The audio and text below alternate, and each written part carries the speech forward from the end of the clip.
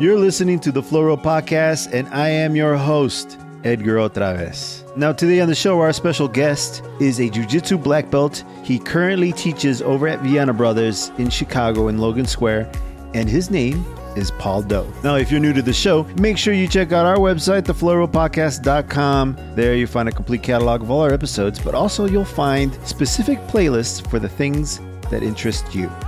So make sure you go over there, give it a look. Now, I had a blast talking to Paul Doe. He is such a smart guy, and he knows a ton about jiu-jitsu. It was the first time having him on the show, so I just really wanted to, talk to him, get to know him, and, just chat about jiu-jitsu. So I hope you guys dig this episode. Now, without further ado, on with the show.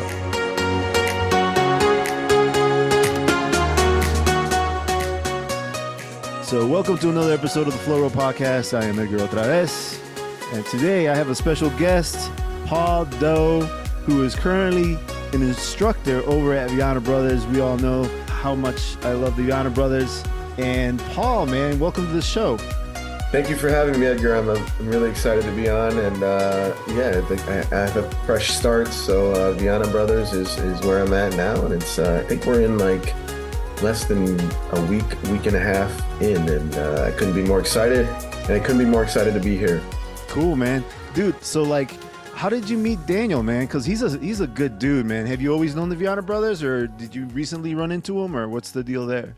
So, the Chicago jiu-jitsu scene is big, like lots of options, but it's also small. And you know that having trained in Chicago, especially amongst the Brazilians, I trained with Andre Terencio and Renet Stack for 9 years, and the Brazilians all know each other. I'd never personally met Daniel until recently, but I knew of his students. So I knew of Aaron Brooks and John Lawrence in Cleveland. My wife is from Cleveland Heights, so I've been training in Cleveland for as long as I've been training jiu-jitsu, so 9 years on trips back to Cleveland. I met John Lawrence in 2017. I met Aaron Brooks through the competition scene. So I knew of Daniel Vianna's black belts. And, if you use those two guys, John and Aaron, as examples of what kind of jiu-jitsu and what kind of person trains at Vianna Brothers, I didn't really need a huge primer on what kind of person or what kind of academy that Daniel was running. So that's a long-winded way of saying I just met Daniel. You couldn't end up at a better school, man, because those guys are great, man. And from what I'm gathering, you have a pretty good sense of humor, and you're really gonna need that over there with those cats. Because well, that, like I said, I kind of surprised Aaron recently. I was like, you were a big reason that I chose Vianna Brothers after I left Brazil 021, and he was surprised. I said no, because I dig your sense of humor. I dig the way you teach. I dig you as a person. Daniel allowing you to thrive and be yourself was a big reason why I felt like I would be welcome over at Vianna Brothers. Actually, Daniel recently told me that he appreciated my sense of humor. So, it's a good vibe over there. I've been to the open mats, and there's an energy. There's an infectious desire to learn. They could be at other places. I knew that it was the place for me after I left Brazil 021, and I'm very happy with the decision. And yeah, there's a lot of good, gentle, good-natured ribbing that happens at Vianna Brothers, from what I can gather. I've never been on a WhatsApp thread with so many people. Talking shit the whole time. Yeah, talking shit to each other. So I have to get used to that. But yeah, it's a really fun place right now for me. I'm very excited about the possibilities for me as an instructor, as a practitioner, as a competitor, and as a family man. As I progress in this journey, I'm very excited, and I think it's obvious to a lot of people. So, how long have you been a black belt? I received my black belt in December of 2021. So Okay, so Um, fairly recent. So you got one stripe, you got two stripes on that black belt? I don't have any stripes. So right Okay. now I got professor certification through Mm. Brazil. I don't even know what that entails, but I got the big certificate to prove it Oh, wow. last year. So, training jujitsu, it's very hierarchical. I don't actually know all of the rules, but I know you have to be a black belt for 3 years to get one stripe, and then the stripes, the degrees on your black belt are all based off of time as a black belt. Merit is a huge component of receiving your black belt. Some places put more of an onus on it than others. Some people have a problem with that in jiu-jitsu. It's not standardized, right? It's not all black belts are created equal, Not at all. right? Somebody who has a black belt from one instructor is likely gonna it means something different. So that's the tie to the lineage, right? If you have a black belt from such instructor, some people look down on that black belt compared to a black belt from some other instructor. But once you get the black belt, my understanding is that everything, all the degrees afterward are based on time. And as long as you're involved in teaching, training, you're involved in jujitsu. So obviously they're not going to be like coral belt test you and see if a guy who's in his 60s still can beat Go. up a competitor blue belt or something like that. But it's based off of time, right? So, Yeah. yeah, I've been a black belt now for about a year and a half. And, I don't want to get too corny, but, it's true what they say about, at least I've gathered so far, about the real learning starting at black belt, because So that's a when, good point. yeah. The real learning starts at black belt. Some of the black belts that I've spoken to, they do some outside of what they learn in the gym. We were talking about John Lawrence, and I know Aaron, but I don't really know him Mhm. personally. Like I know John. I've spoken to, like I was telling you before the show, I think I've spoken to Aaron maybe a handful of times, but I don't know him like you might know him. I know John pretty well. I think John is a great guy, and I've had him on the show I think about 10 times at this point. But one of the things that he recently shared with us was that he said that he'll take a class from his own black belts. So like Yeah. he'll learn from his own black belts, but aside from that too, he also studies. He Yeah. he looks up stuff. So I was going to ask you, are you studying anybody right now? Is there somebody in particular that you like to follow on the competition circuit, or is there instructionals that you like, or are you just chilling for right now? So it's funny that this is the question because I was just getting a good natured, gentle ribbing from a black belt friend of mine. They refer to him as Professor Draguinho at Brazil 021. He lives in California now, but he would always rib me about tracking the classes that I took. I'm kind of obsessive like that. I'll just write down the date, write down what we learned, write down any notes. And I have that from when I started jujitsu. Like every single day, I'll plug something into the spreadsheet. I think it's a good learning tool for me. I don't say that everybody that trains jujitsu should do that. It worked for me, but now that I'm teaching at Vianna Brothers, I'm doing the same thing. And so you bring up a good point about studying. It's jujitsu is attracted to a lot of obsessive learners because of the multitude of moves, the changing dynamic of your training partner, where you are as a practitioner yourself. You might be a little slower because you haven't trained as regularly as you once did, such and such. So many factors in jujitsu. And so if you ever think that you've got it all figured out, that's when your game is going to start diminishing because you start drifting into the world of Dunning-Kruger. I'm Mm. always studying, and it doesn't matter what rank you are because people are doing things, amazing things, creative things all the time. Shed the belt. I'm just saying, can I learn from this person? And I like John's mindset in that regard. I'm a white belt, blue belt, newbie,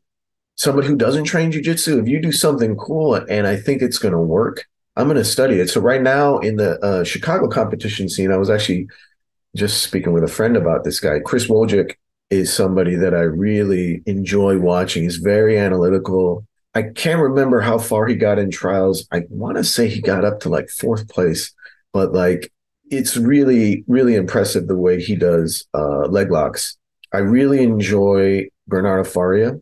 Oh, I like So, Bernardo. Yeah. yeah, for one of the old school guys. Now he's known for for being the BJJ Fanatics pitch man. Yeah, You it's know, an honor for me to yeah, meet you. Thank you for coming on the show today. huge honor for me is Yeah, huge honor for me. Yeah, you can just hear it when you see his picture. But for a time, I've been training since 2014 in the gi, and 2015 he 2015 to 2016 or 17 he had an incredible run where he didn't lose. He like beat Leandro Low. He tapped Cyborg. He tapped Leandro Low. He tapped Cyborg. And it's just kind of just this unassuming guy. Maybe it's because he's bald and he didn't look like a steroided freak. Yeah, and he's very like good natured. Like he's yes, very like he very doesn't nice. he doesn't look like a Buchecha. He doesn't look like Andre Galvao. And then you're like, this guy's beating everybody in jiu-jitsu. Yeah, and he's some like middle-aged kindergarten dad, right? Right, Like, he looks like, yes, exactly. He looks like, kindergarten dad. He looks like he has a dad bod. I mean, he was incredible shape. But like the only person to like really dominate him was Roger Gracie and Rodolfo Vieira. And he would just come in there and he would run during this time and pull deep half guard. It was kind of nuts because at the time, if you recall, in 2015, Keenan was hot on the scene. Lapel guard was coming back. Worm guard was a thing. The meows were huge. So they're playing this crazy Berimbolo game. And here comes this guy who looks like you said, kindergarten teacher, bald, just looks like everyday Joe. And he's coming in here, and here comes Leandro Low, taps him. Here's Cyborg, taps him. He's murking these guys with half guard. And he said, I love half guard because it doesn't require any athleticism. It doesn't require insane flexibility, which is why when I watch the Meow Brothers, I'm like, wow, that's cool. I can never do that. Yeah. But when I see like Leandro Low's speed, rest in peace, I'm like, wow, that's insane. I can never do that. Or you see Buchecha, you see guys like that, and you're like, oh, it didn't seem accessible to me as a blue belt at the time. But when I saw Bernardo Faria, I'm like, oh, this I can do. This I can do. Let's talk about half guard a little bit then. For some reason, I feel like I get into half guard a lot, and I thought it was just like a preference of mine. But it's easy to get to half guard because you get mounted or whatever, and it's easy to get one leg off. It's harder to get the second leg off to get to full guard. So I always end up in half guard, and I got a nice little web of flow that I can go from half guard, right? Do you think, from your opinion, that is a position people spend a lot of time in, or is that just very unique to a person? So, I don't want to keep parroting what people who are smarter than me about jiu-jitsu have said about half guard, but half guard is, to steal from Danaher, is like the easiest guard to pass, but it's also the easiest guard to sweep from. So because of that, you have people who are always funneling. Like it's really difficult sometimes to pass open, right? Like you try to hit a Toriano pass, you try to hit a bullfighter pass. It's really difficult. People help frame really well. They're really explosive with their guard recovery. And you probably roll with guys who are much taller than you. They got these long legs. It's really hard to pass from distance. Yeah. So a lot of times I will funnel my passing to the half guard, right? Because I feel much more comfortable passing the half guard. And then when I'm playing bottom, I want to funnel everything to my half guard because I have two legs wrapped around one of his legs. It makes it easier for me to set myself, control, and then work my offensive sequences. So it's like, it's great for both players if you play half guard correctly. I don't think people go in being like, today I'm going to play like 80% half guard. But what happens is the exchanges you have, pay attention to it next time you spar, is a lot of them are going to be in half guard because that's just a natural consequence of the way people try to pass the guard and the way people try to sweep. It doesn't happen a lot in MMA because half guard is not nearly as effective in MMA if somebody can just rain down punches.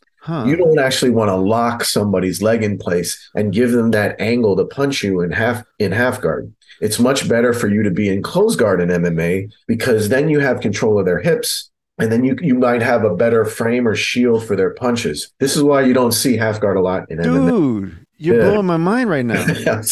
I never paid attention to that fact. You want to be, so if you're on top in MMA, Mm-hmm. I think you will, if you go back and watch a Khabib fight, Mm-hmm. he's setting them down in half guard, raining down punches and elbows, Yeah. right? Half guard player, if you're going to play half guard, the probably best half guard to play in MMA would be a butterfly half guard.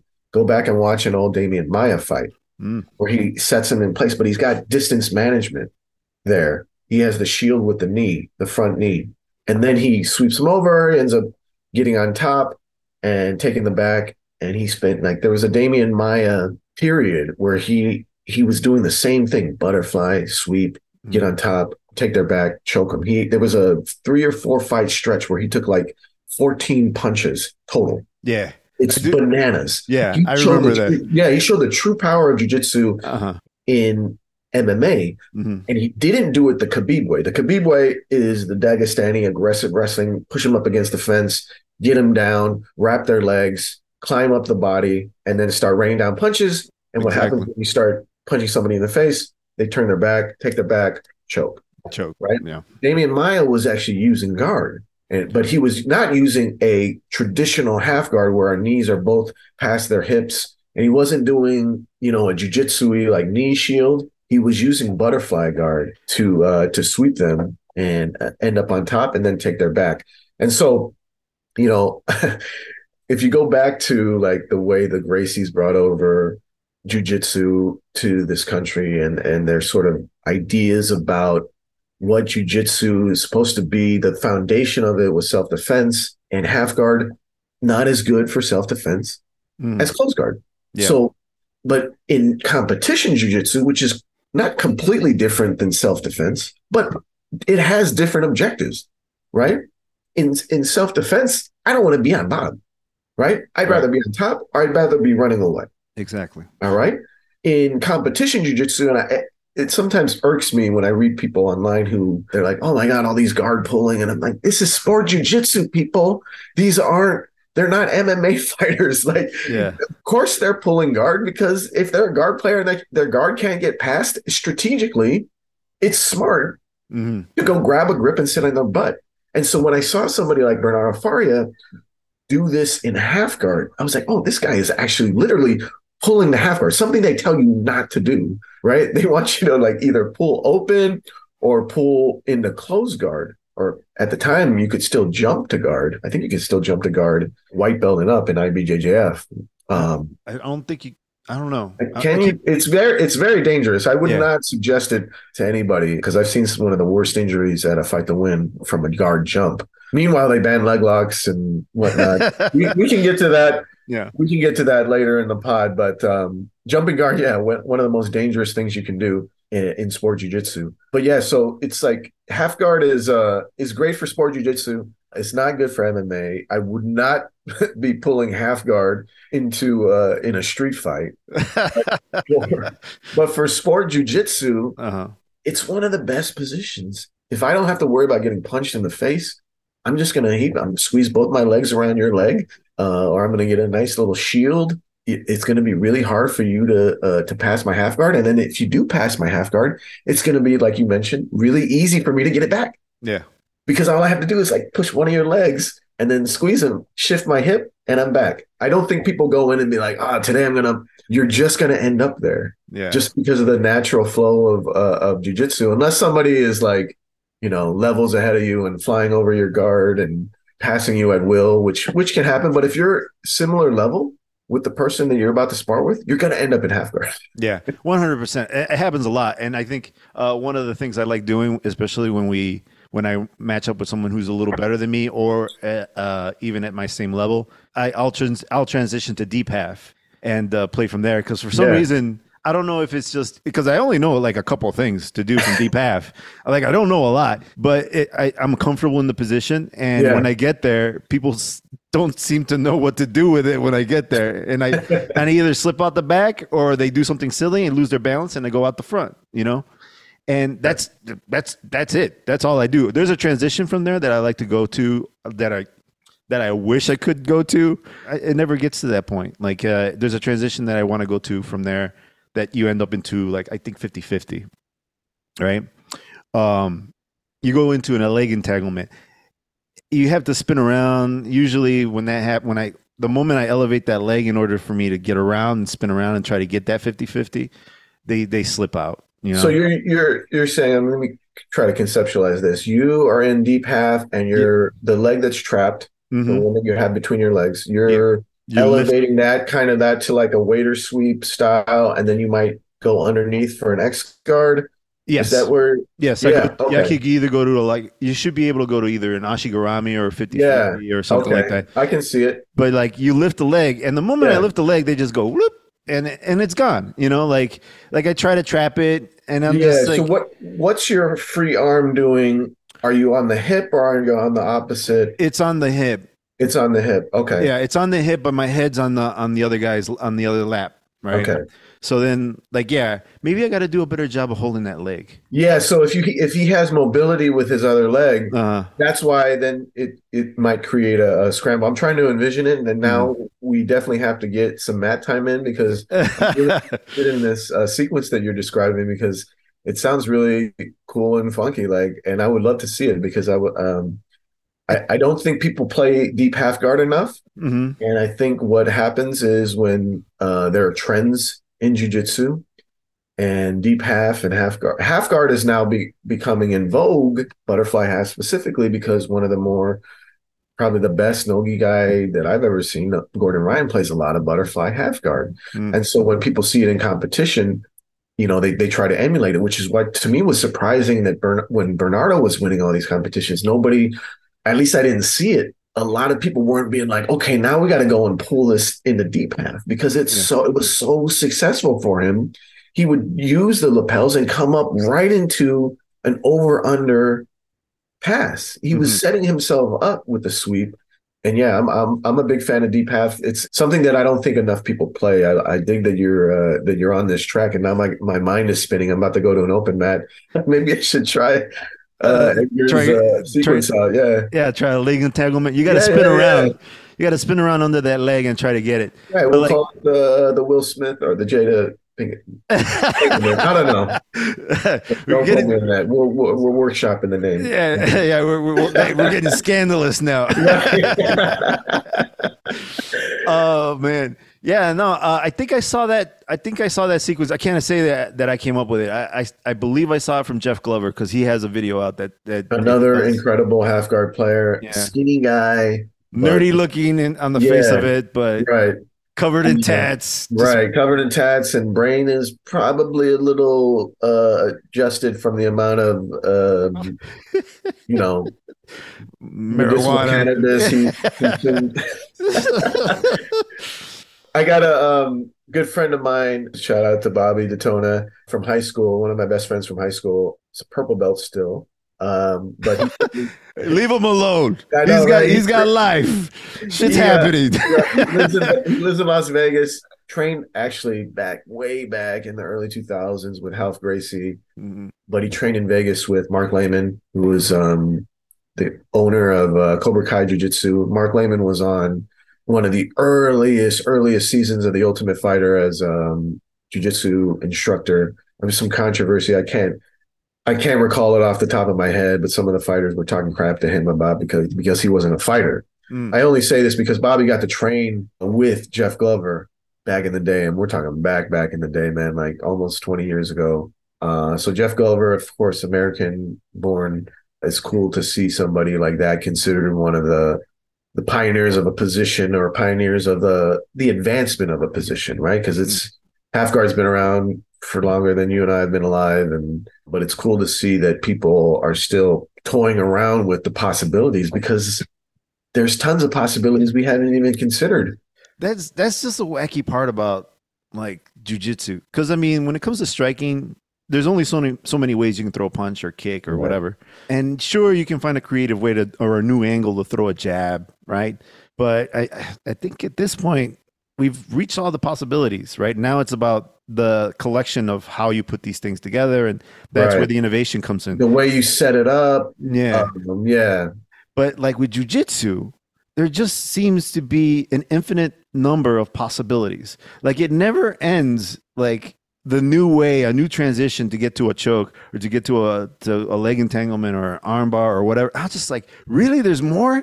There's more shit. And that, like I said, I don't want to be corny, but I say this a lot, but because of the universe of moves, and you just put it more eloquently, because the universe of moves in jiu-jitsu is so vast and it changes with the body type and skill level of the person that you're training with, your training doesn't become as rigid as it would be, like you said, in striking. And I've only taken a handful of Muay Thai classes.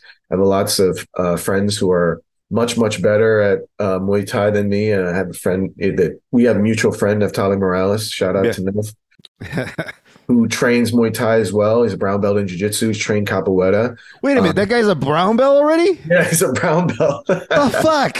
No, but hey, I will say, when he was a blue belt, purple belt, he and I worked a lot on his half guard, and he's got an incredible deep half now. And because based off of his agility, his quickness, his size, his strength, he was always good on top.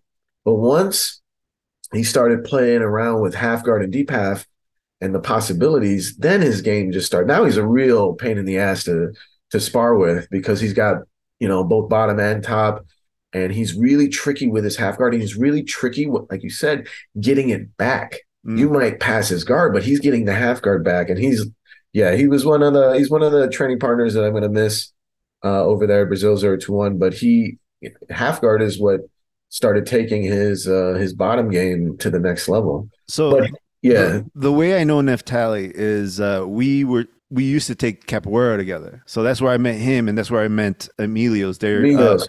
Emilio's Manoso. Yeah, Mañoso, yeah. So that guy's all those guys, I met all those guys over at Jinga Arte, which is the capoeira group they were from. And so he started jiu-jitsu after me. And now he's in front of me. Now he passed me way by.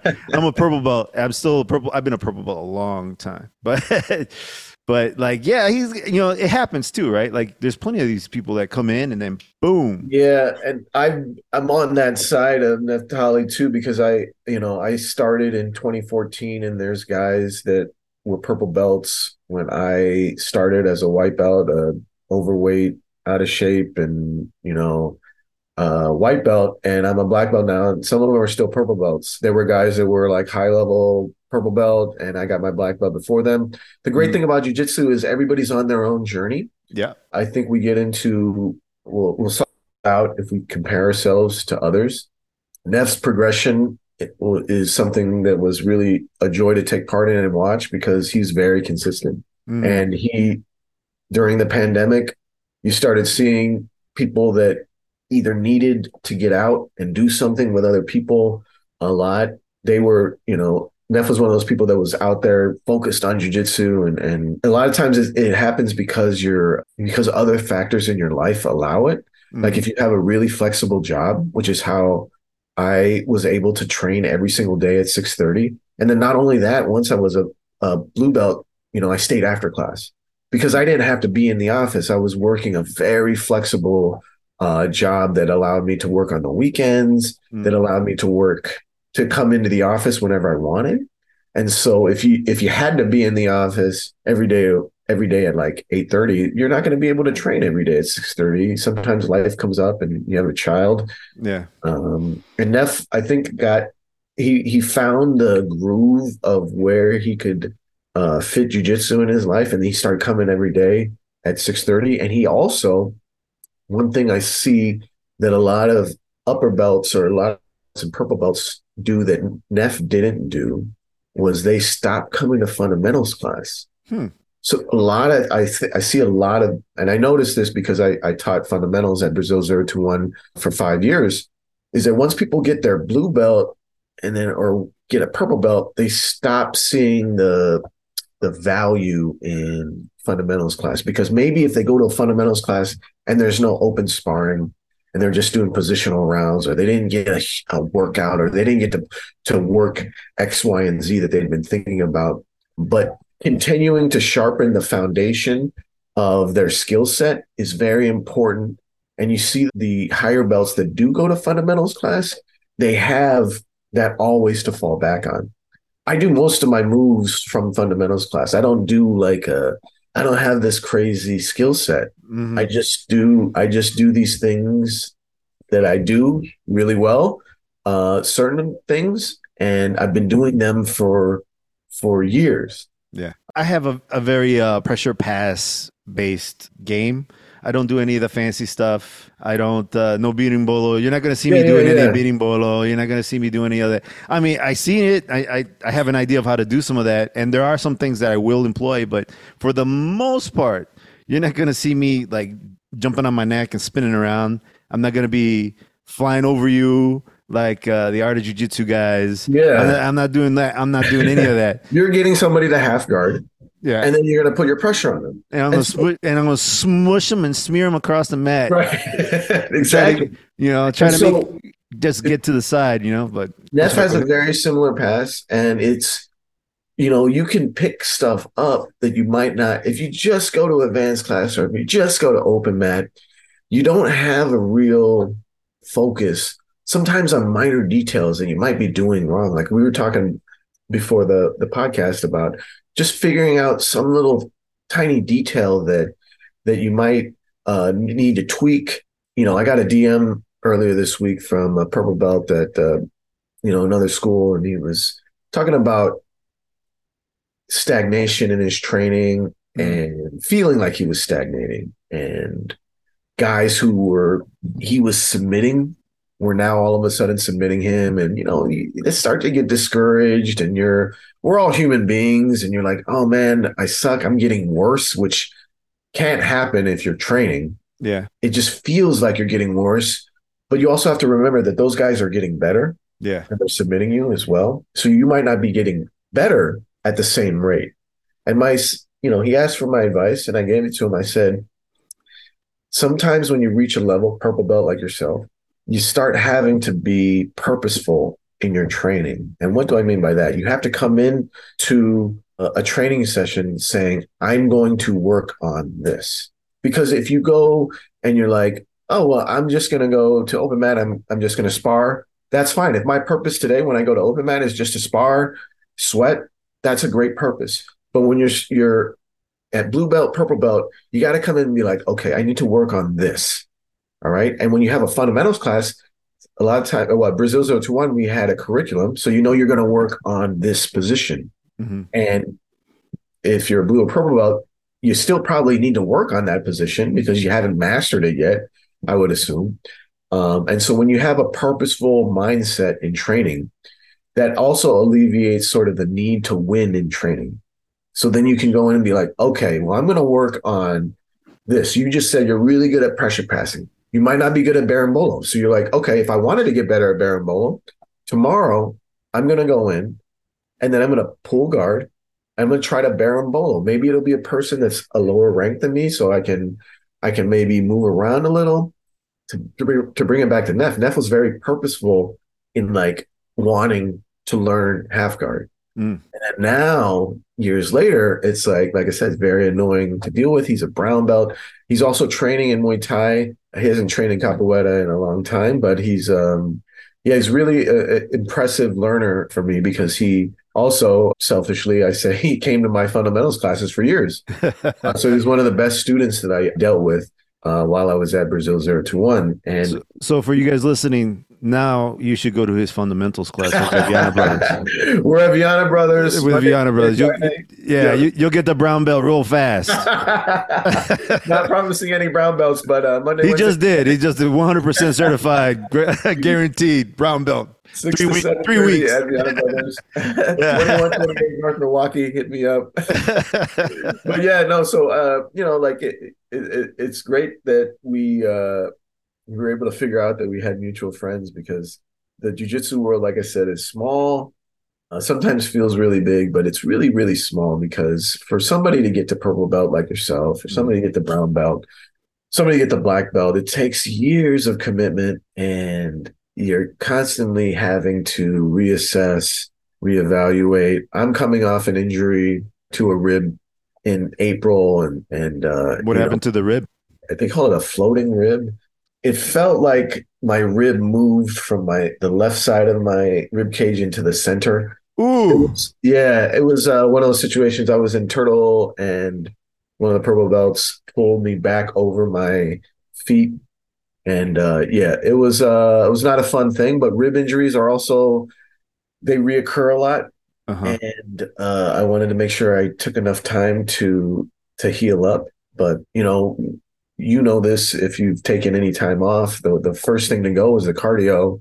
And I'm coming back slowly to training, and I'm feeling like, man, these guys are so fast. Yeah. But I'm just really cognizant of not getting injured. But I'm also learning to, in the meantime, by teaching, it's one of the things that I really enjoy about teaching is having to explain a move to somebody requires you to understand the move.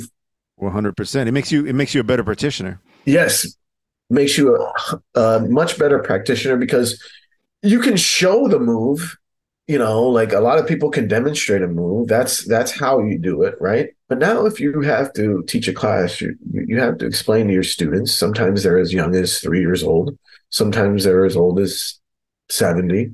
But you have to explain to the person that has lesser of an understanding as you, why are we doing this? Why did you put your arm there? Why are you putting your knee there? Why do you do this? Why do you do that? And I think the best instructors that I've been around explain that effortlessly. And like you said, that makes you a better practitioner. So to understand a move, I'm constantly studying, to go back to one of your old points, because I don't know everything. Yeah. You know, And there, and yeah, there's so much innovation in jujitsu constantly right. happening. You gotta keep up, otherwise you fall behind, right? I mean, there's so much going on all the time. There's so much new stuff coming out. I I completely agree because there's the moves and positions sometimes don't change, but the setups change. Mm, There's going to be something coming up with lapel guard that we've never seen before. Like people are doing crazy things with the gi, and that's what makes jujitsu so fun. Is there's so many ways to attack or to control with the jacket, right? Chokes and guards that we probably have never seen before. They might be an offshoot of something we have seen before, but the innovation is something that we've never seen before. That's exciting about jujitsu. No gi, we're seeing it with the way people are entering leg entanglements hmm because it's evolving right before our eyes. It sometimes can be overwhelming for somebody to be like, oh, I don't know any leg locks. If someone said that to me, I'd be like, how could you not? Like leg locks are so fun. They're so fun, and everybody's doing them. Like, how can you not do at Well, least one leg lock, one leg entanglement? Like, you got to know at least one. I mean, I don't yeah, care. I don't care if you're a white belt or whatever. I mean, I'm not saying first day you should learn, leg locks, but I mean, they're so enticing. I don't see how people can resist the urge to want to learn a leg lock. when the IBJJF rules for listeners who aren't aware is that you can only do a straight ankle lock all the way up until brown belt. Mm, All right. And there's theories about why these rules are in place. If you ask the IBJJF, their answer would probably be safety, even though we said earlier the most unsafe thing I've ever seen at a jiu-jitsu competition was jumping guard hmm because you got all this weight falling down on the person's legs, right? So that's a story for another podcast. But if you came up through a school that didn't allow you to do knee bars, heel hooks, toe holds, calf slicers until you got your brown belt, that's how you can get a person with like they have a purple belt on, and but they're like, I don't know shit about knee bars. I don't know Yeah. shit about toe holds because all we do at my academy is ankle locks. Now, ankle locks, the foundation of a leg lock game. So you hmm do know one leg lock. Yeah. But if you got somebody who's proficient at all the leg locks, they're going to be running circles around you because they're training them. And I think it's a real disservice to students now to not expose them at least to the defense of these leg locks. I don't know if I do it with white belts. hmm I could change my mind in the next few years as I evolve as a teacher. But I think once a person gets to blue belt, and blue belt should be like the foundation. They have a foundational game in jujitsu. They understand an ankle lock. now would be the time once they're a blue belt to at least understand that you're fucked, right? Yes. And see, that's the way I like to put it, right? Yes. The argument is, oh, heel hooks are dangerous because of what it could do to your knee. But an armbar is also dangerous, right? Mm-hmm. An armbar or a kimura are also dangerous. Why are they viewed with less of a stigma? Because we do them all the time. You're a purple belt. I know if I do a kimura to you or attempt a kimura, you know how to defend it right away, and you know when your breaking point is, when it's time to tap. Same thing with an armbar. If I put you in armbar, if you don't tap, of course your arm's going to snap, right? 100%. Now, if we transfer that same logic to leg locks, all right, that's why people are so scared of them, because they haven't been in those situations where like, oh shit, I should tap here. Now, of course, heel hooks are different because of the way it breaks the leg.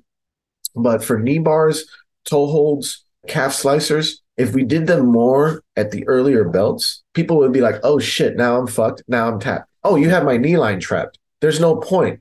So my defense should be freeing my knee line. If you still have my knee line trapped and you're right before you're about to apply braking pressure, then I tap. That's fine. That's a fine way to train. Mm-hmm. It's just that we don't, some of the academies that are around, they don't have that same emphasis. They don't say, oh, you're a blue belt now. Let's put you in a knee bar. Let's show you what it's, let's start drilling knee bars so that you know where your range of motion is actually with your knee. And it's not it's not some foreign thing when you get your brown belt. Yeah, 100%. Like I saw Cyborg roll. I can't remember who it was, but he was rolling with this guy, and that guy was attacking his legs. He was attacking his legs, hitting his legs, and he was fighting. He was defending. He was doing all this, and the moment the guy just got that bite around that heel hook, he tapped. I think the match you're talking about is the Gordon Ryan Cyborg match from 2017 ADCC. Yeah. And he once he got the entanglement, he knew he was fucked. Yeah. So that's a high level competitor. Is like, there's no point to, he's got my knee line trapped. If he cranks for like a second and a half, something's gonna pop, right? And so I think that's really, it's not that leg locks that separate heel hooks, but even then we can train people to realize when they are fucked. Mm-hmm. And I think that's really the difference, because the Brazilian emphasis wasn't on leg locks. In fact, leg locks were frowned upon for the longest time by some old school Brazilians. Yep. If we evolve as a community and say, okay, we're going to show you when you're fucked, right? When you're fucked in a leg lock, where your range of motion is restricted, then I think it becomes less of a scary proposition to be like, okay, this school just does leg locks. No. There's a way to do this. And I think that's where we're progressing in American Jiu-Jitsu is, to go back to my original point, when you're fucked in a kimura. Yes. I have a bum right shoulder. For anybody that's about to roll with me, that's where to attack. Hit the shoulder. It's the right one. Right? So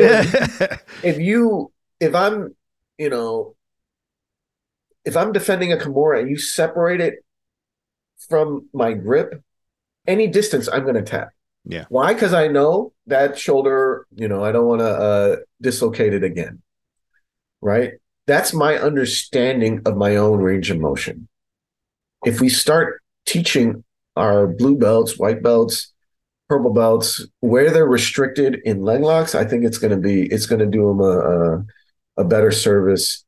And you won't have these situations where people are like, I don't know any leg locks, and then I'm a brown belt. Yeah. Like I know just an ankle lock. It's kind of crazy because it's like 50% of the body, right? Dude, yes. Yes.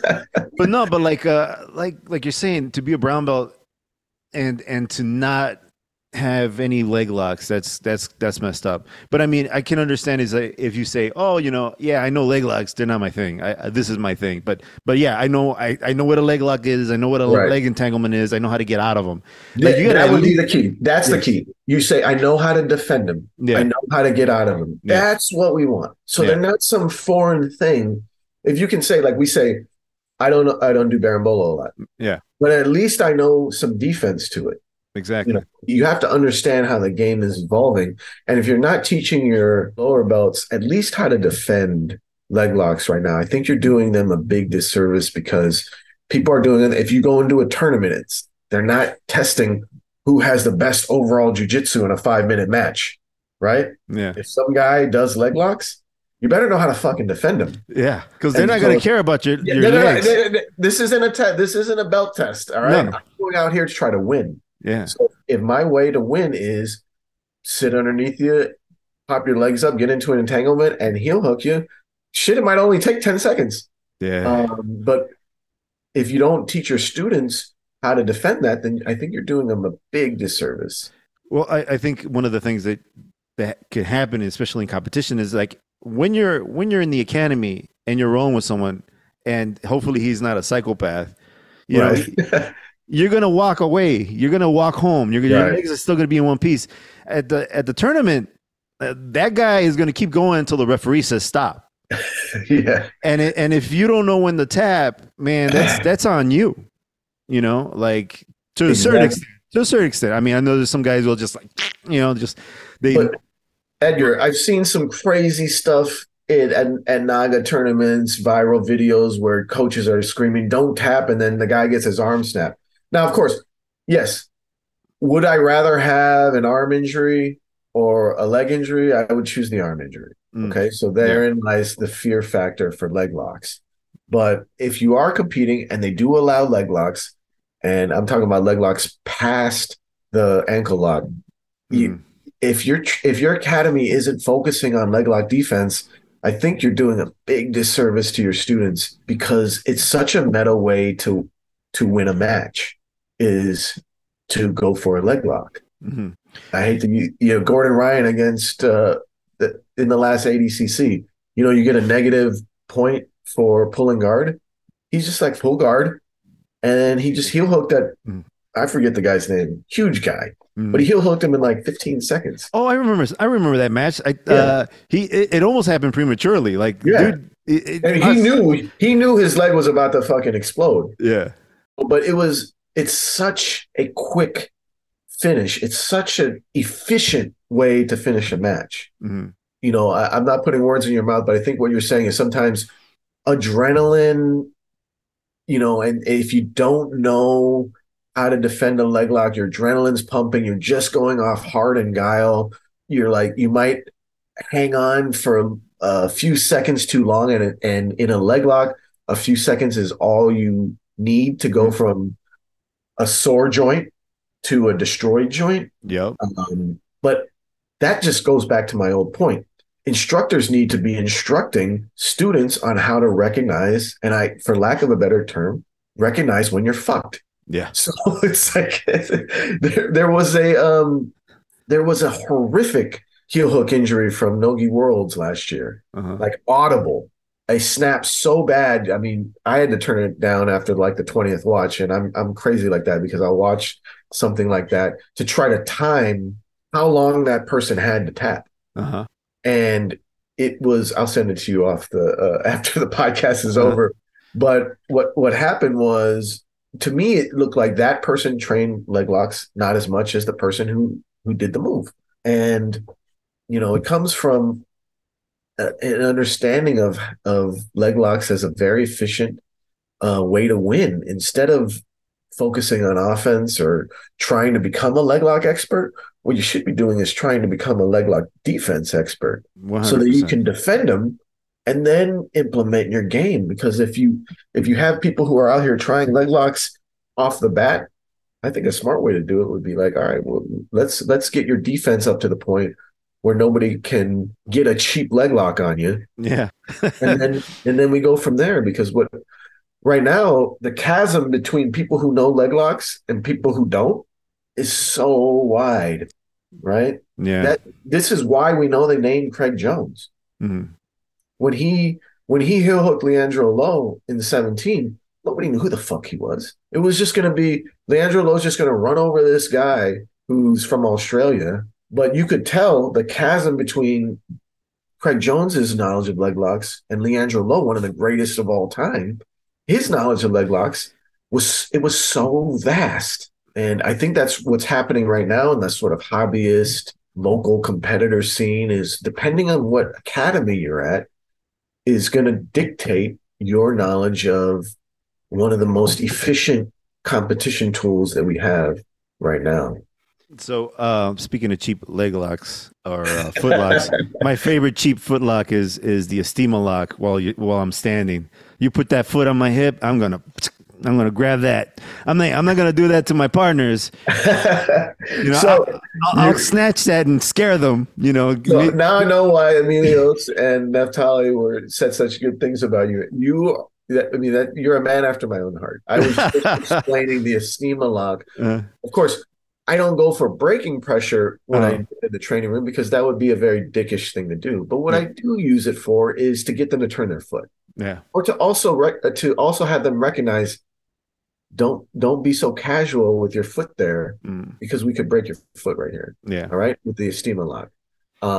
Again, a very efficient way to end a match. Mm-hmm.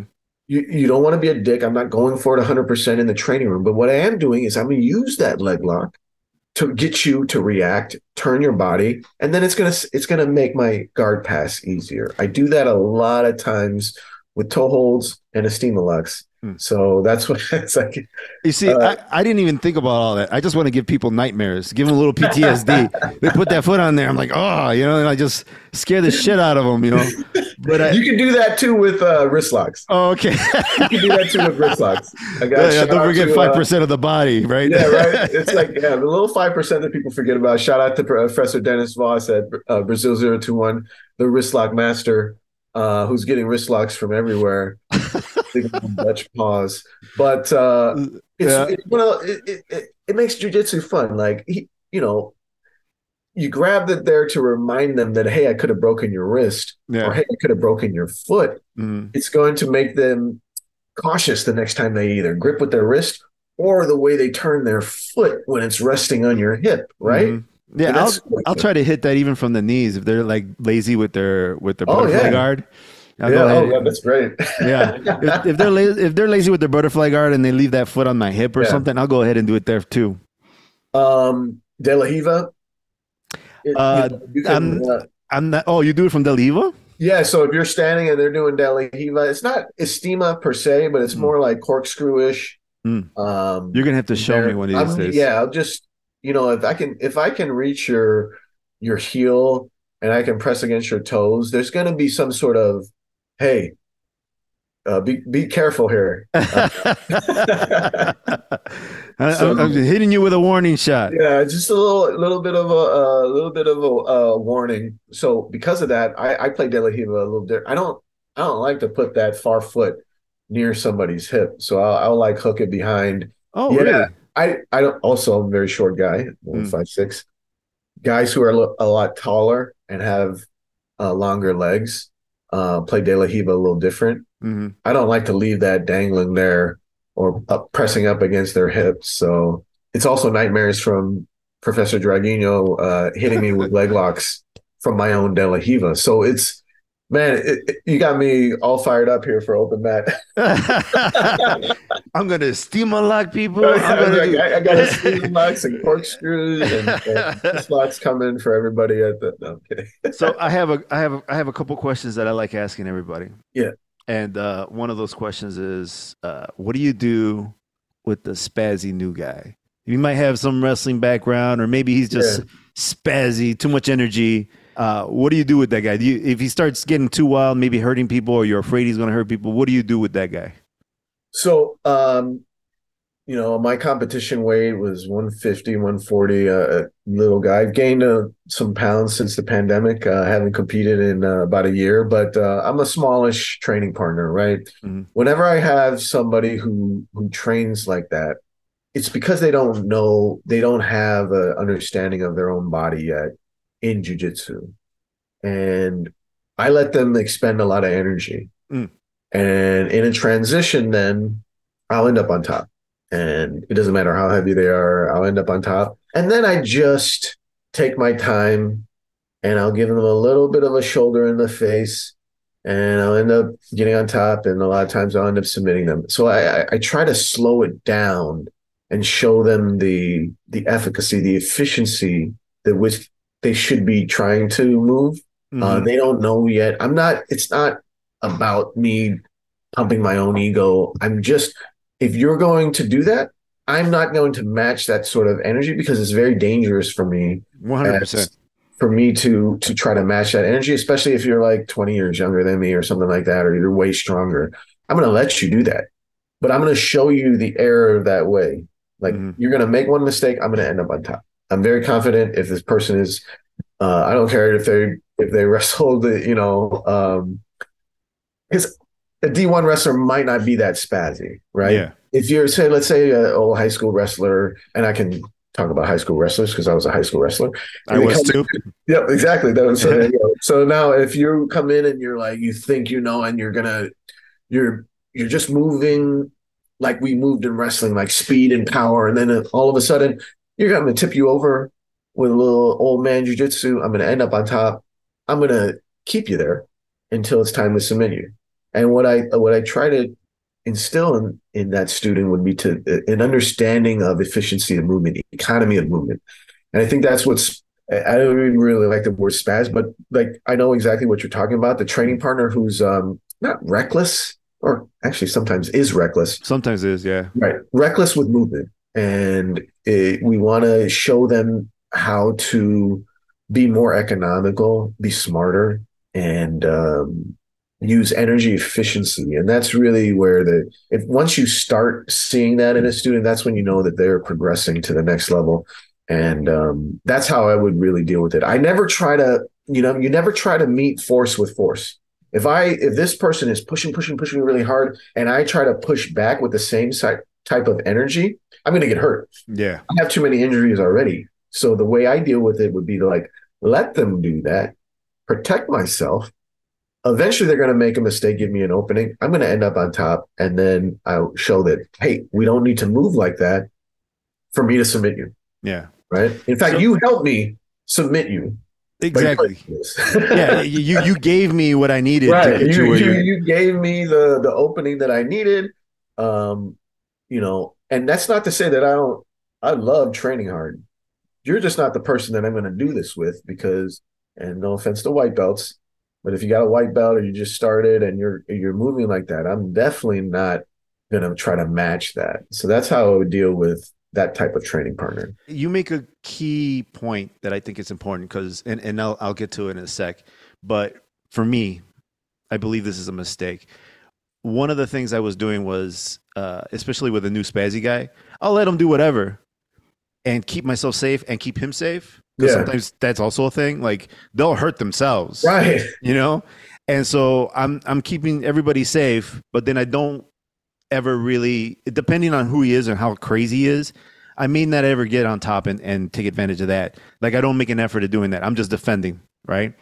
And I've made a mistake, and I say that's a mistake because, and before I didn't care. I'm like, oh, this is not an ego thing. I don't care if he wins or if he stays on Right. top or he feels he wins, right?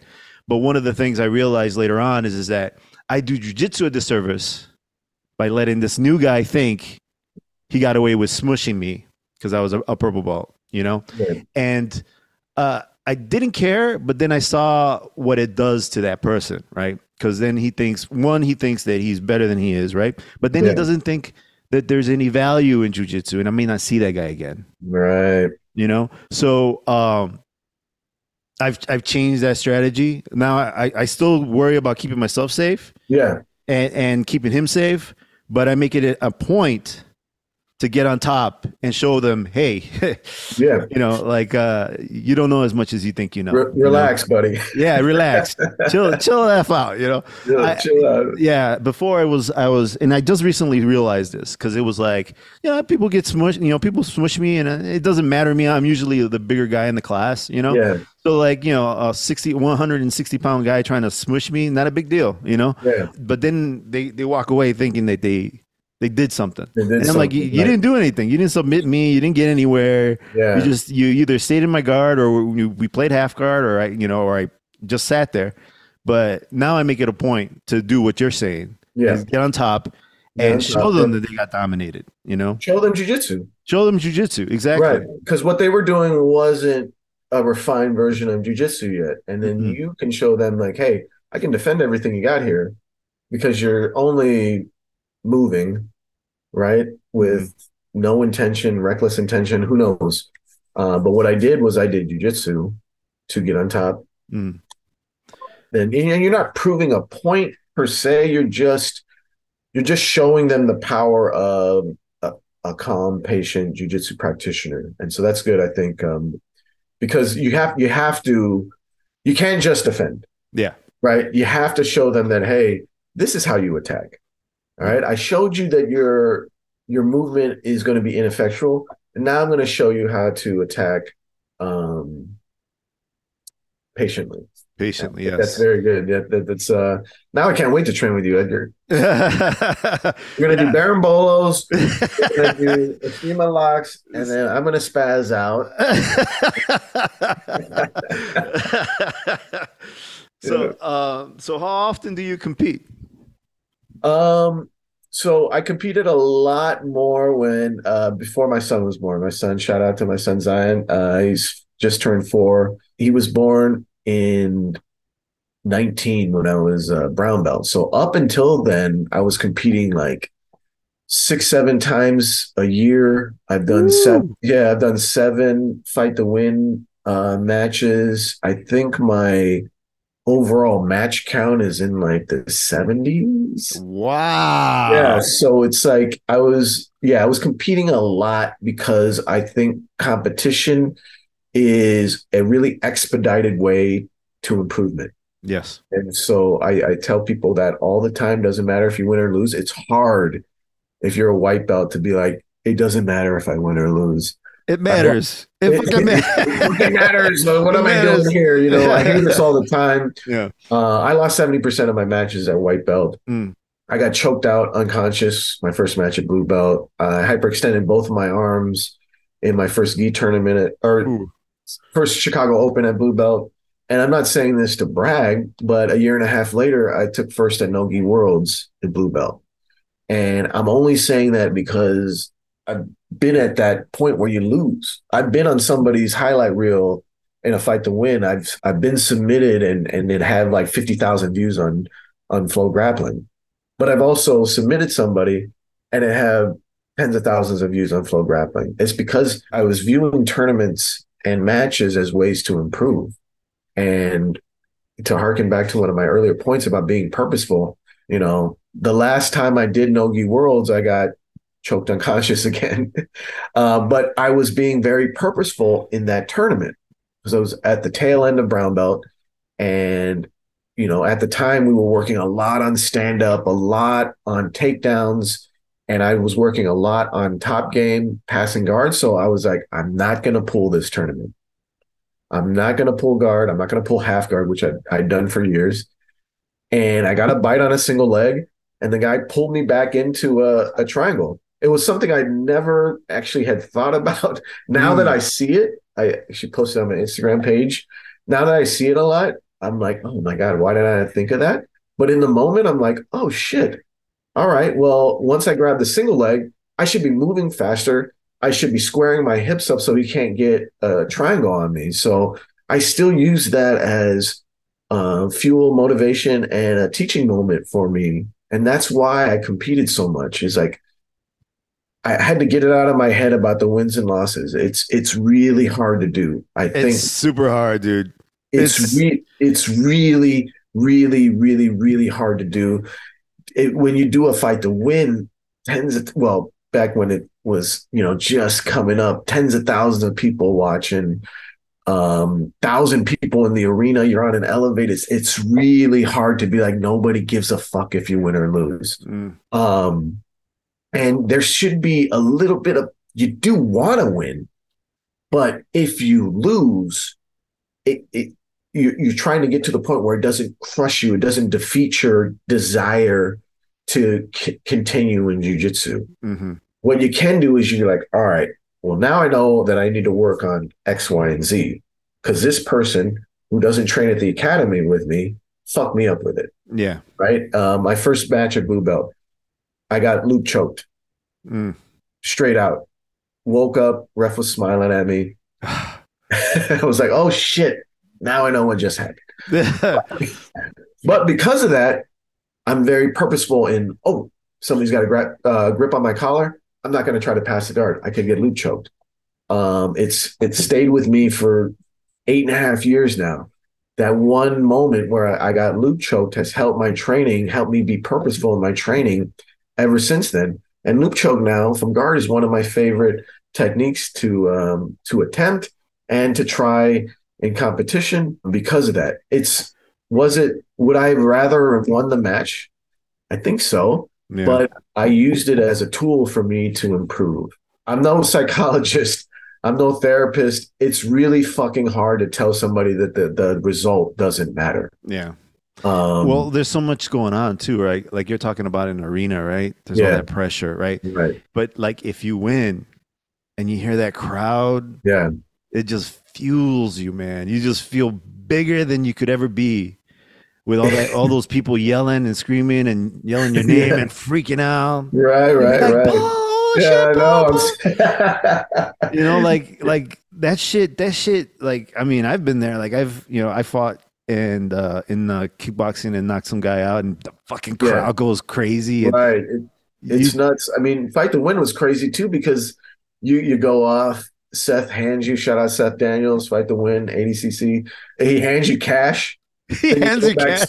Yeah, like if you win, if you submit the guy or gal, you get cash, and then you walk out and people are handing you beers and people are doing whatever backstage. It's not like an BJJ tournament; it's like a fucking party. But it's like the adrenaline from winning is so high. But I don't like to chase that feeling as much as I like to chase, okay, what did I do well? What can I do again to improve? Because my goal in jiu-jitsu is to train until I can't train anymore.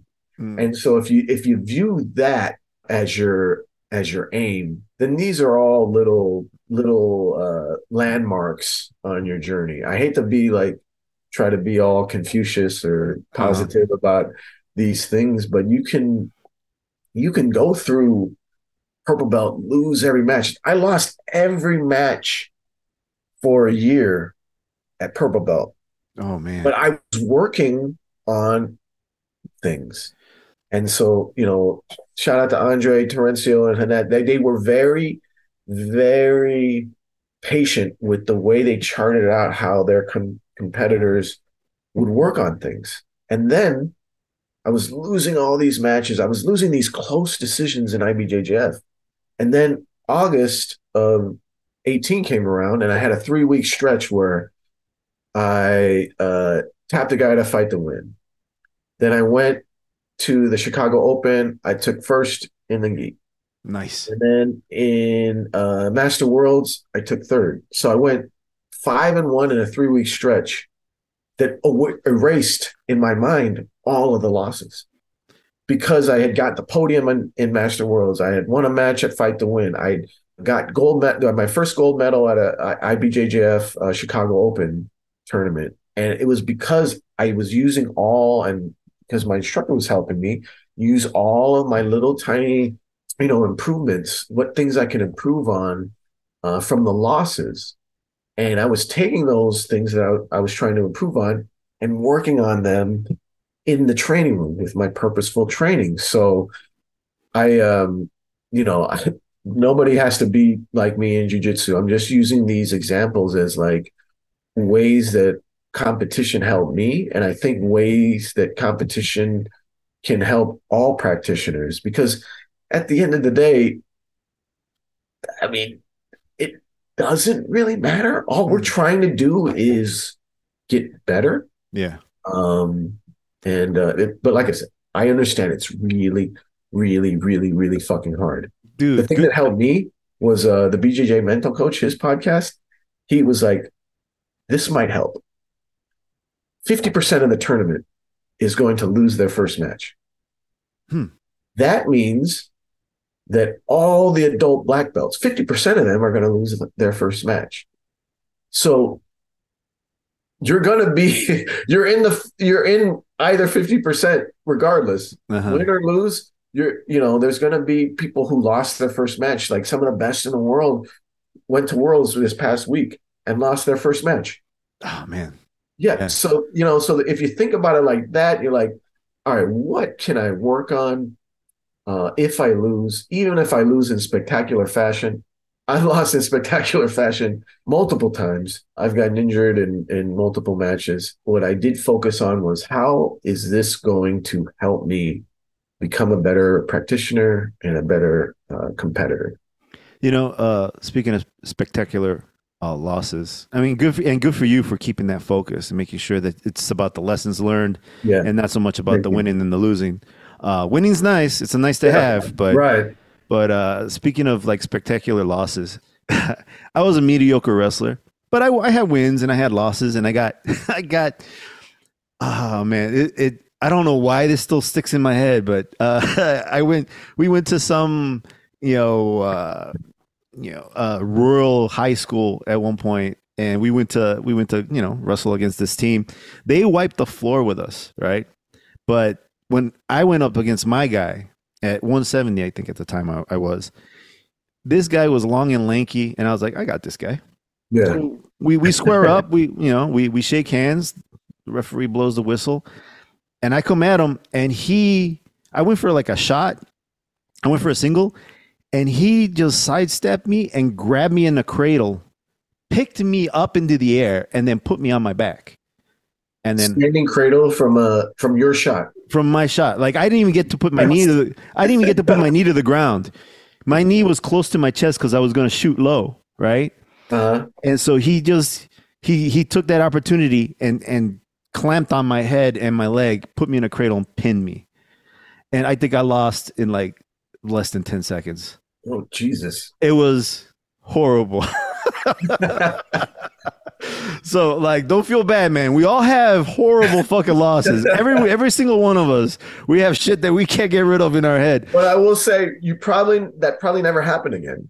Oh no, hell no. Right. So there's a little sliver of improvement there from I got standing cradled Yeah. off a shot. That's fucking nuts. Oh, dude, it was incredible. Like if it wasn't me, I would have been like, damn, But like, Did you wrestle in the city? I wrestled in the city. I was part of a small high school, Quigley, out in the middle of downtown. Oh, okay. Yeah, I Yeah. coached wrestling for 2 years at Chicago Academy, Roscoe and Austin. Okay.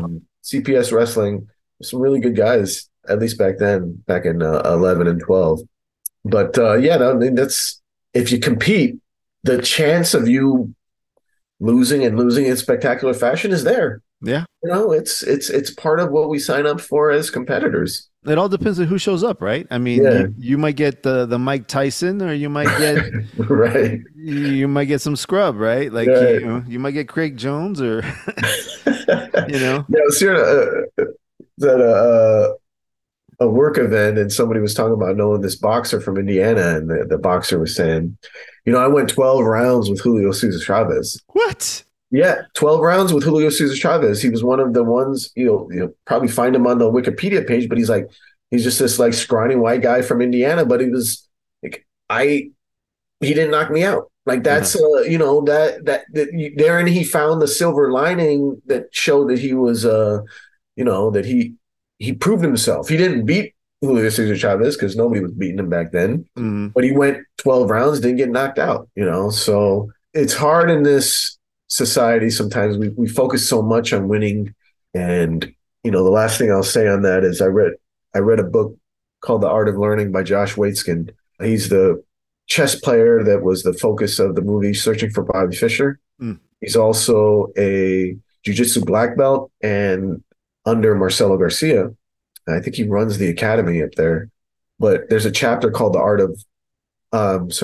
the book is called The Art of Learning, and the chapter is called Investment in Loss, and talks about investment in losing because you learn. It's like it's a way to like clear your brain from the result, but like you're investing in all these losses, and it was like, what can I learn from this? I put my time in here for the loss, and what did I get out of it? And for me, like it was, there's a light at the end of the tunnel if I just keep doing what I'm supposed to do. if I just keep learning, eventually it's going to happen. And it did for me, and hopefully would for other people if they just commit to like, look, this one loss can be wiped away. These losses can be wiped away by the next win. Mm. I lost my first 3 fight to win matches. I ended up winning 3 out of the last 4. I said, I'm not again bragging about that. I'm just saying that it was, I could have said I don't want to do it anymore. After my first match, getting choked by Danny Villanueva, shout out to Donnie, and it being on Flow Grappling, tens of thousands of views. I could have just said I don't want to do it anymore, but I just kept doing it, and eventually I got on the other side of the of getting my hand raised. Well, you definitely got like the best fighter mentality, because that's something very common. What you're saying is like, if I can just get one more win, if I get this win, it'll erase everything behind. Everything before that was just part of me getting to this win. Mm-hmm. And so that it's like I said, I understand it's really fucking hard to think like that. In the moment, everybody wants to win. If you don't want to win, you shouldn't compete, or you should want to win. Right? 100%. Yeah. You should prepare to win. You should prepare as crazy as you can, as hard as you can to win.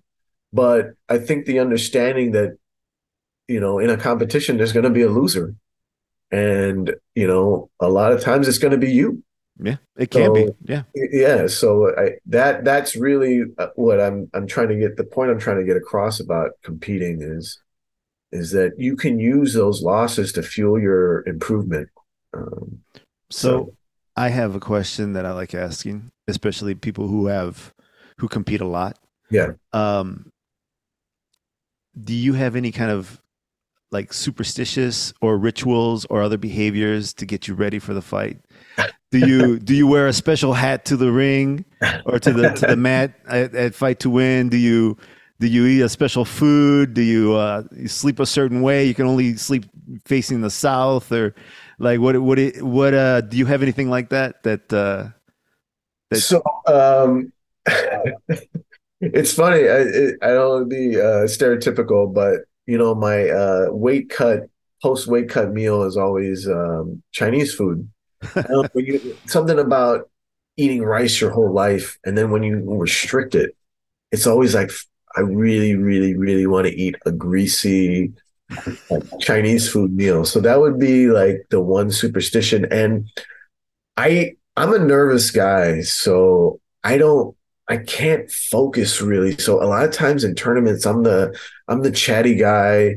In Fight to Win, it's the chatty guy in the backstage, or at an IBJJF tournament, it's just like I end up talking too much, and it keeps my brain off of the like, oh shit, what I'm about to do. So it's like I have this nervous energy that I walk around a lot. So I don't actually. Even after all these matches, I probably don't warm up correctly, but it's just the way that I'm able to, like be comfortable walking out. Then once you walk out, slap hands, then I think that's the easy part, because then you're just doing jujitsu. Yeah. Lead up to it where you're thinking about, oh shit, I'm about to do another Fight to Win match, or oh man, this is my black belt debut in the gi. In IBJJF, like I try not to think about that. And the best way that I know how to not think about things is like bug my friend over here who's also trying to get ready for a tournament, talk about nothing or see how they're doing. And that's the way that I do it.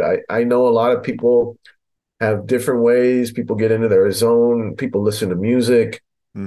People get really warmed up, like they break into a huge sweat. I'm not that guy. I get warmed up just so the limbs are stretched. And then I'm like kind of just walking around and waiting, finding who I can bug backstage. A lot of times it would, backstage at Fight to Win would be my teammates like Vinny. Shout out to Vinny. Shout out to Kristen Mickelson, who've done a lot of Fight to Wins with me. In an IBJJF tournament, it'll be somebody who's maybe from another team. But yeah, that's the way that I do it. I try to calm my nervous energy somehow. That's interesting. For competition, I get super quiet. I want to be left alone. Yeah. Someone like you talking to me would drive me nuts.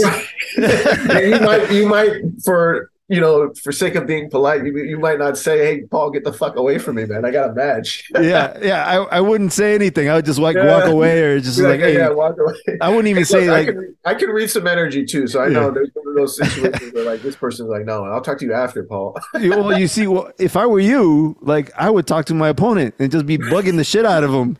So that's funny because I've become longtime friends with like over a handful of my opponents. So that happens a lot of times in the bullpen at an IBJJF tournament. You just start talking. You're just like, "Hey, you're here. Hey, what's going on?" Shout out to Mike Schrader, Quentin Park, Tommy Cho. All these guys are guys I competed against. And when you're in the old man division, you compete against the same people Hmm. a lot, and that's what happens. So then we end up probably just relieving each other's nervous energy in the bullpen. Like Yeah. I used to frustrate my old instructor, like, focus, like, you're going to war. Like, no, I'm like, hey, I'm fucking nervous. Yeah. Yeah. I'm trying to not be nervous here. Dude, like I think my first white belt tournament ever, there was like 4 or 5 guys. We were all sitting there, Yeah, and I was trying to get in the zone. I was trying, like, because I mean, I have kickboxing experience, I have boxing experience, I have some wrestling experience, and my mindset was always like, I got to get in the kill mode. kill, Yeah. right? Yeah, And so I'm sitting there and I'm bouncing up and down in my spot and just trying to keep the sweat going and trying to keep focused, trying to think about what I'm going to do if it happens at all. And then there was this guy who was like talking to me and I'm like, dude, I'm about to, like we're fight going you to right now. war. We're going to war right now, dude. Like, leave me the fuck alone. I got to be angry at you. And he's like, yeah, oh man.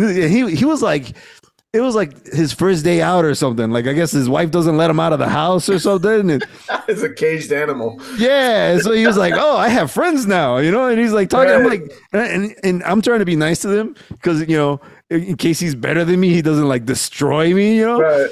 Yeah, but also I was just like, go away, And so during the match, he was like talking to me too.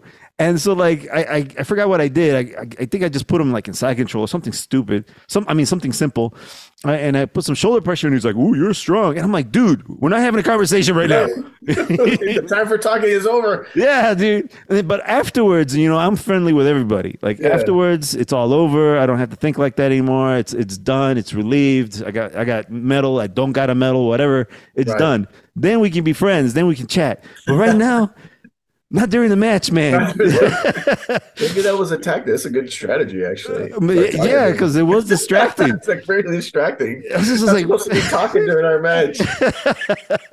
yeah, I mean, if he was talking shit, that would be more comfortable for me. Like, it's just, Right. what, you think you got something? Like, if he would have said that to me, I'm like, oh, I'm going to show you, man. But then, like, he was like, whoa, you're strong. And I'm I like, gotta try that. I gotta be like, and I'm like, that's a good grip there, buddy. and I was like, That might distract the shit out of him. yeah, because all I could think was like, okay, thank you. Like you don't know how to do. You're supposed to be fighting the guy, right? Yeah, right. I was just like, what? But one thing I used to do for a long time was I would also like pre-fight stuff, any competition, no sex. Didn't, just nothing. Yeah, And I'd be the fucking angriest fucking guy, yeah. That's like an old school fight I've thing. heard that. Yeah, I've heard that theory a lot about sort of trapping all your energy, your aggression, and then Yeah. it comes out during the competition. Yeah, I don't think it's good for you though. But like, I used to do that. Yeah. And I still know guys who still kind of do that, like if they compete. And I'm like, wow, if you have sex regularly, you can increase testosterone. But like, also not having sex makes you a very uncomfortable person to be around. We don't want a TMI for the female listeners, but it's a theory that I don't put into practice when I don't know. It sounds very uncomfortable. It's not good. I don't do it anymore, but there was a time where I used to do that, and I was just like, It's old school. I've heard it a lot, like with fight sports specifically. Yeah. It makes you really angry. Like you Yeah, get really right. freaking angry. I mean, Um, imagine going a month, 2 months without. Like, right. And it's interesting because I don't think that anger manifests itself well in jiu-jitsu. It might manifest itself in other fight sports where you have to punch and kick or you have to be like you don't have to be the aggressor in jiu-jitsu to win. mm, You could sit on your butt, like enter a leg lock entanglement like we've been talking about, and then hit a heel hook. You don't have to like, I'm gonna go take this fucking guy down. I'm yeah, gonna smash him inside control. I'm gonna get him out. I'm gonna, yeah, do that. You don't have to be aggressive in jujitsu to be successful. And maybe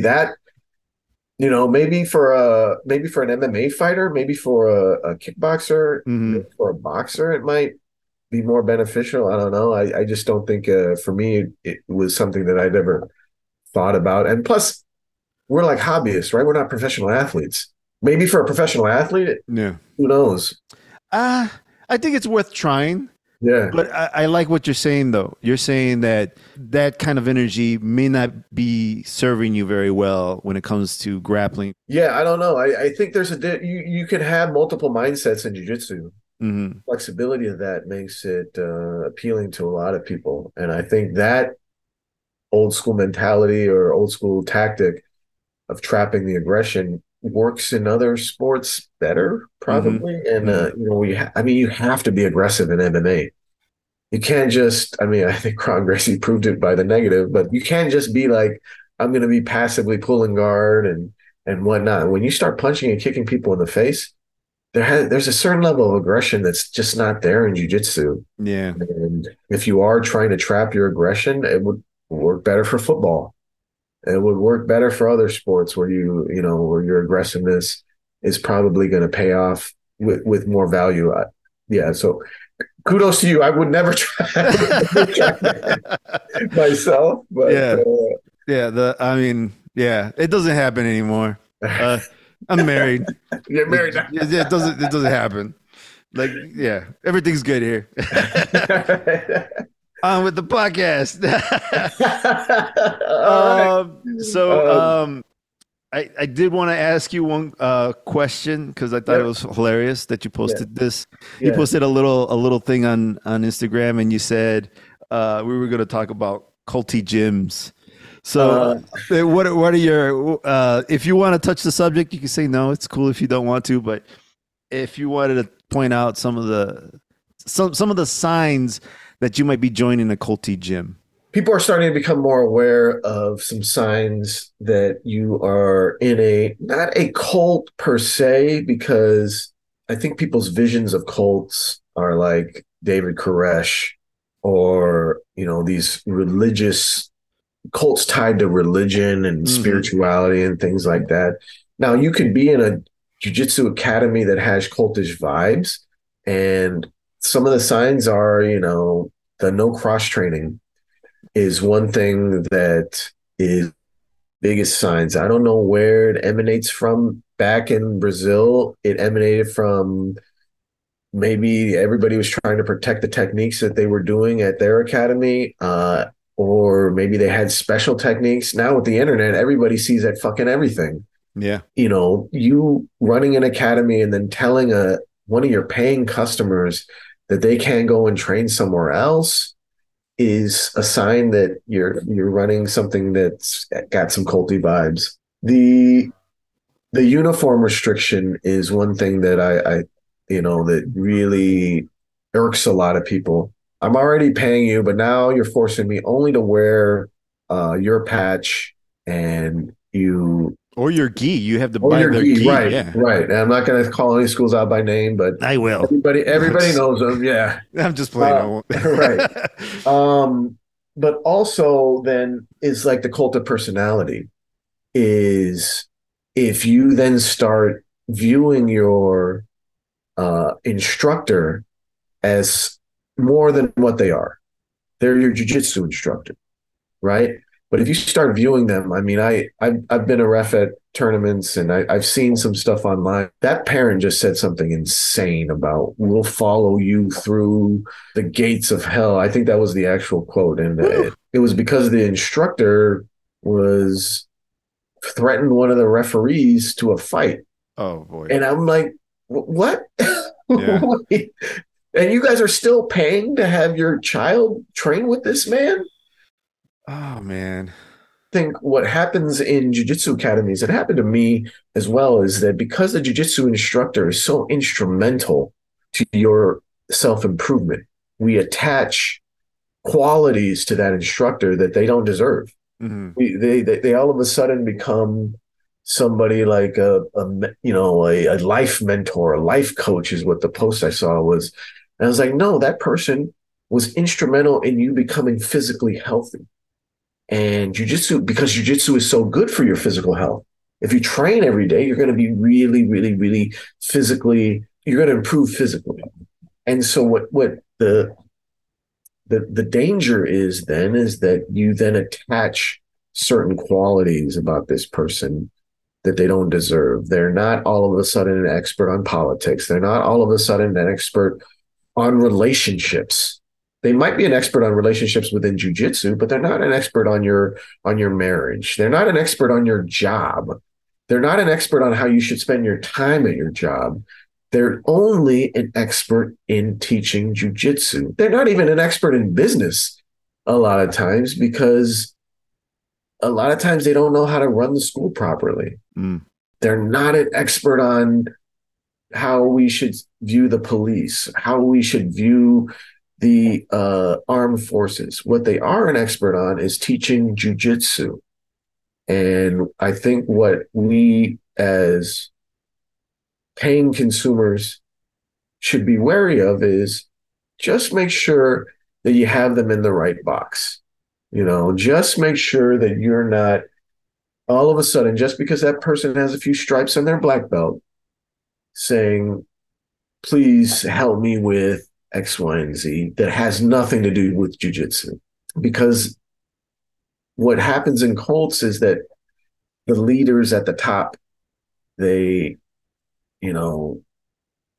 their word is bond. Their word is what rules. They're trying to develop a group of disciples that will follow them through the gates of hell. And they will do things, and then that's a scenario that's ripe for abuse, and we've seen it.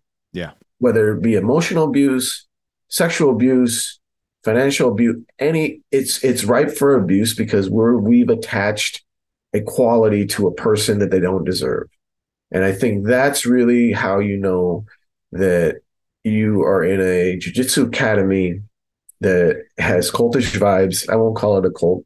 But, those things that the cross training, the uniform, I don't think those are as important as just making sure you're not all of a sudden donning your jiu-jitsu instructor with like a cap and gown saying they're now a PhD in epidemiology. Now, whatever they say about the pandemic is gospel. Yeah.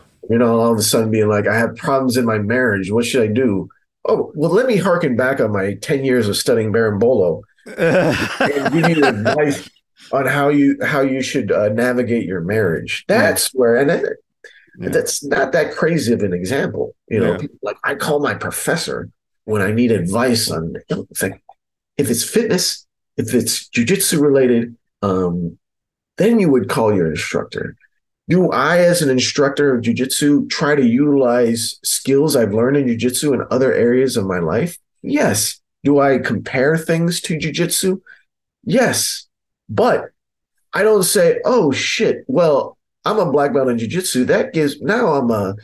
You're building a house. Let me tell you how a jiu-jitsu instructor would do it. I mean, it's fucking right? Yeah. Well, I know exactly what you're talking about. And I think all the good instructors, some of the guys that we've mentioned, like Aaron and John, and even Daniel Vianna, have made a point of saying, I'm not a life coach, and if you take any advice from me, just take it from me as a person, not as some kind of life coach. Me as the jiu-jitsu instructor / life coach. No, I'm not a life coach. I'm your friend, and I might be telling you this as a friend, but not as a life coach. And even life coaches, man, even life coaches, these people who think they're life coaches, I don't We could think. spend a whole other podcast on the ridiculousness of that, even that profession. Hmm. But to combine to have a jujitsu instructor tell me that they're also a life coach is such a crock. I can't even I can't give that any credence because you're good at jujitsu Yeah. and if the person that you're mentoring wants to have jujitsu as their life, so be it. But in other aspects I mean, people become experts in fields for a reason. Yeah. That's, you know, If I understand. anything, Yeah. if anything, you can look to jujitsu for those experts. I mean, Yeah. the guy you're rolling with could be an electrician. Well, He that's could be a, a psychologist. that's Like, a, that's a great way for me to segue into like, I use that mindset that you just explained I'm starting a podcast that should be launching in the fall called the Fundamentals of Life podcast. And it's about how experts in their field use fundamentals to help their practice and help their teaching. And, our first season is going to cover yoga, choreography, college wrestling, jujitsu, national security, fine dining. But these are all people that I've met through jujitsu, mhm. but that are experts in other areas of life. And I'm not going to be like, I'm a black belt in jujitsu. Let me tell you about national security. As a black belt in jujitsu, let me tell you about what's happening in Russia and Ukraine. Yeah, yeah. I mean, seriously, like who? Yeah, yeah. So, I think that's really when you start hearing stuff like that, it's hard to separate because you're like, I love this person so much. They've done so much for me. They're Mm, such a nice person, but they just said some such and such about an area where they're not qualified. yeah.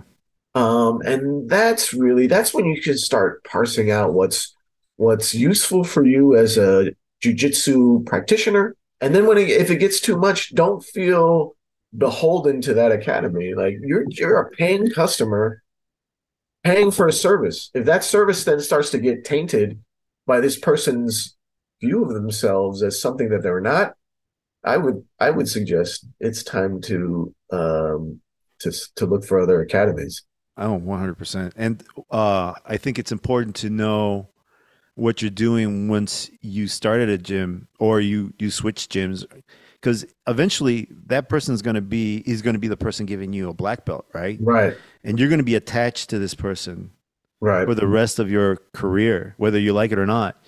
And if you chose the wrong guy or girl to give you the belt, that you guys basically you got a divorce, and now right. you're sharing the kid, Yeah, and that kid is your belt, you know. right. And so So, that I'm not going to get into it because I know we don't have much time left. mhm. But I recently left Brazil 021 because of what you just said. I'm a black belt from there. Some people were like, I thought you would never leave Brazil 021, but I didn't share the vision of where the school was going. And if I'm going to be in jiu-jitsu for the rest of my life, I have to agree with the vision of the school. And that it was one of the toughest decisions of my life, but I had to make it for myself and my family and my value system. So it's really important for you, and especially when you're a white belt, blue belt, purple belt, even brown belt, when you have the choice to say that, hey, this isn't consistent with the way I view things. Your power is your where you are, your dollar, your time. And if you see something, say something, or you can just leave. It's people start getting too attached to these academies and value systems because jujitsu's fucking fun. Yeah, Because jujitsu's fucking great. Because it teaches you valuable self-defense skills. It gives you confidence. That's why it's great. But once it starts getting tainted and colored by other things, that's when it starts it's time to reevaluate and reassess, and don't be afraid to just say, hey, this is not working for me, and find another place to go. That's fine. I mean, there's nothing wrong with like you getting to a point where like, hey, I'm going to leave this school for ABC or XYZ. Right, There's nothing wrong with that. I mean, you pay, like you're saying, you're paying to be there. right. You have the choice to leave if you like, but also like it could be any reason. Like it doesn't have to be super political. It doesn't have to be Yeah, anything crazy. It could just be like, oh, I don't like the color of the mats. right. Or You yeah, know, like exactly. like you can leave because you don't like the color of the Mets. Like It I doesn't. said, the Yeah. power is in you. You have the power. You're the consumer. Hmm. They're providing a service. So Exactly. once we forget that, then I think there's a problem. Edgar, I gotta run to the open mat though. So Okay, no problem. All right. So thank you for coming on today and spending all this time with us and talking jiu-jitsu today. This is Edgar Otraves with my special guest, Paul Doe, black belt over at Vianna Brothers. If you want to learn some fundamentals, you want to roll with the man, he's over at Vianna Brothers in the Logan Square area in Chicago. yep, you can Thanks. follow me at Saigon Cinnamon _BJJ and at the Fundamentals of Life podcast. Thank you, Edgar, for everything. This was a great conversation. Let's do it again for sure. Absolutely, man. Anytime, brother.